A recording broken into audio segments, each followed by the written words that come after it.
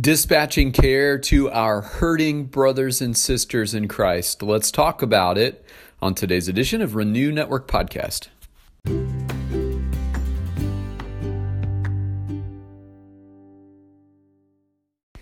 Good morning, my friends. We are on the cusp of finishing Acts chapter 11 today.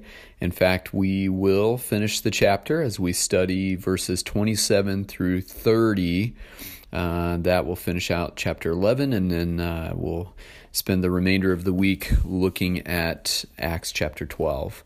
One of the things that is so exciting about getting this far into the book of Acts is we are beginning to really see how the first century church organized itself for ministry.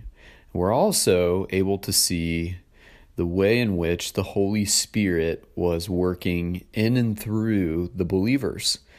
So much of what happened in the New Testament church by way of organization and ministry mobilization was the direct result of the powerful movement of the Holy Spirit in the lives of believers.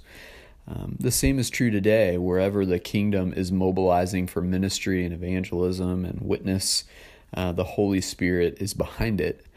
And if it's effective, the Holy Spirit gets the credit because it can only be effective when the church is operating in the Spirit and led by the Spirit. And that's one of for me, the beautiful things about always revisiting the book of Acts is that reminder that it's so very important that we as modern day contemporary followers of Jesus Christ follow the leading of the Holy Spirit and trust in the empowerment of the Holy Spirit for the ministry context that we're in, or the ministry context to which the Spirit is calling us to go. And so that's of great encouragement and a refreshing reminder about what it really means to be the church. All right, my friends. Well, as we prepare to study Acts 11, 27 through 30, let's go to the Father. Heavenly Father, we love you. We come before you ready to study your word.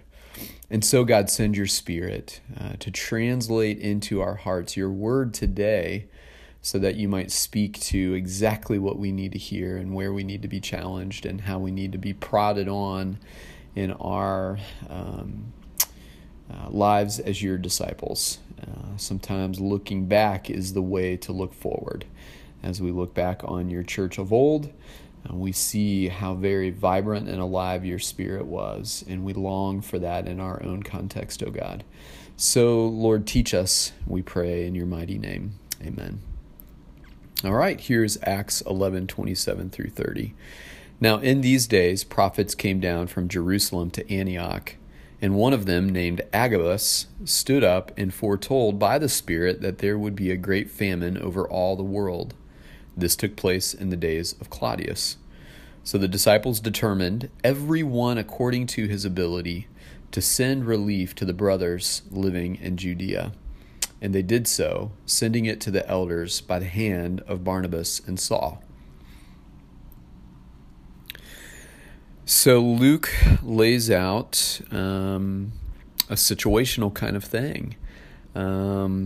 We just saw the church in Antioch growing by the witness of the believers.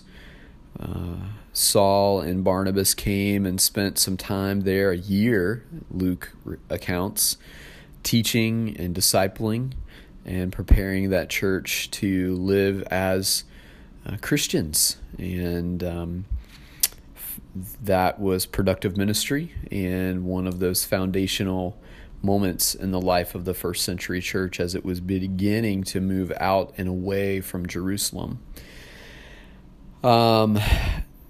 Luke tells us in 27 that prophets came down from Jerusalem to Antioch. And one in particular named Agabus stood up and foretold of a great famine that would be a worldwide famine. And this took place during the reign of Emperor Claudius. Verse 29 is really critical. The disciples unnamed, so we can assume the apostles plus those other committed followers of Jesus there in Antioch determined, each according to his own ability, to send relief to the brothers living in Judea. In other words, they were moved in their spirits to provide relief to their suffering Christian brothers and sisters in the region of Judea. And they determined to do it. In other words, you weren't going to stop them. I think that is a critical thing as it relates to the church and its giving, the church and its relief efforts, the church being moved in their spirit to respond to a need. Pastors can talk about it, can point out the need, can show videos, can do all of these things to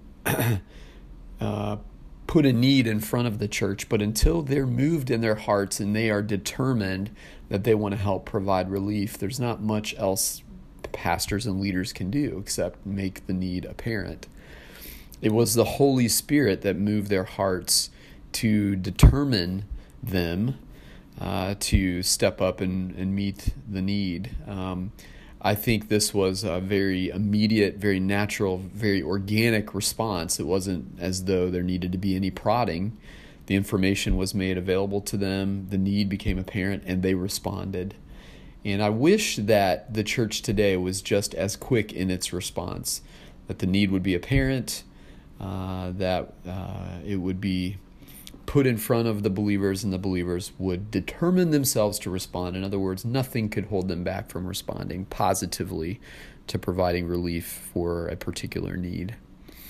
That's evidence of the Holy Spirit prompting hearts to respond, not pastors tugging elbows, tapping shoulders, those kinds of things.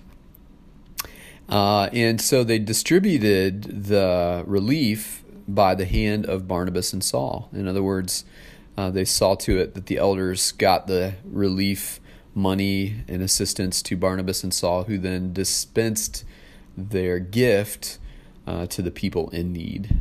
Barnabas and Saul made sure that the relief gift got to where it was intended to go. And it was a quick and efficient system, and they got the job done. And there are a need for channels and systems in order to provide relief. And so I think it's good to find partners in the world who are doing work in places that we feel prompted to respond to needs. There's the firsthand response of being on site and bringing relief, participating in what's going on there, seeing it firsthand for ourselves.